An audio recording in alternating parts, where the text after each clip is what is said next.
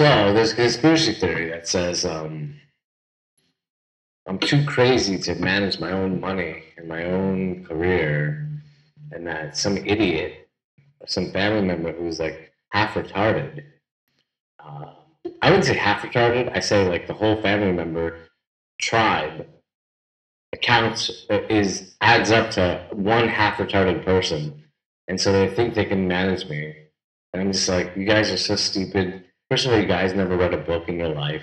You probably guys are now hounding in the library, just scavenging in the library, looking for a book, so you don't appear so fucking asinine and stupid. But, you know, it is life. Such is life. C'est la vie. C'est la vie.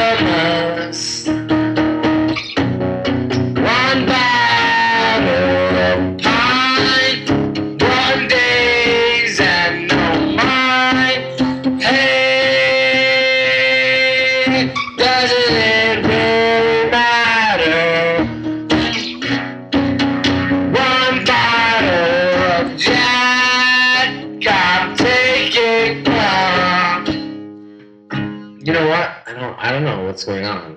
But like, it's like, if you ever talk to Krishna or Kalki, you'll know that there's always a deeper transit for this place. If you ever talk to Kali, you know, she's saying there's somewhere deeper, there's somewhere longer, there's somewhere harder, there's somewhere where we haven't gone. Some people have gone, but few have gone. So if you close your eyes and speed into the jackal, you'll find it.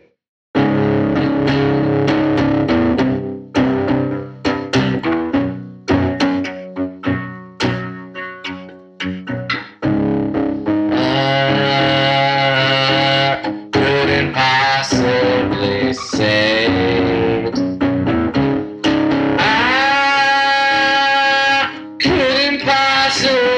stay. 'Cause I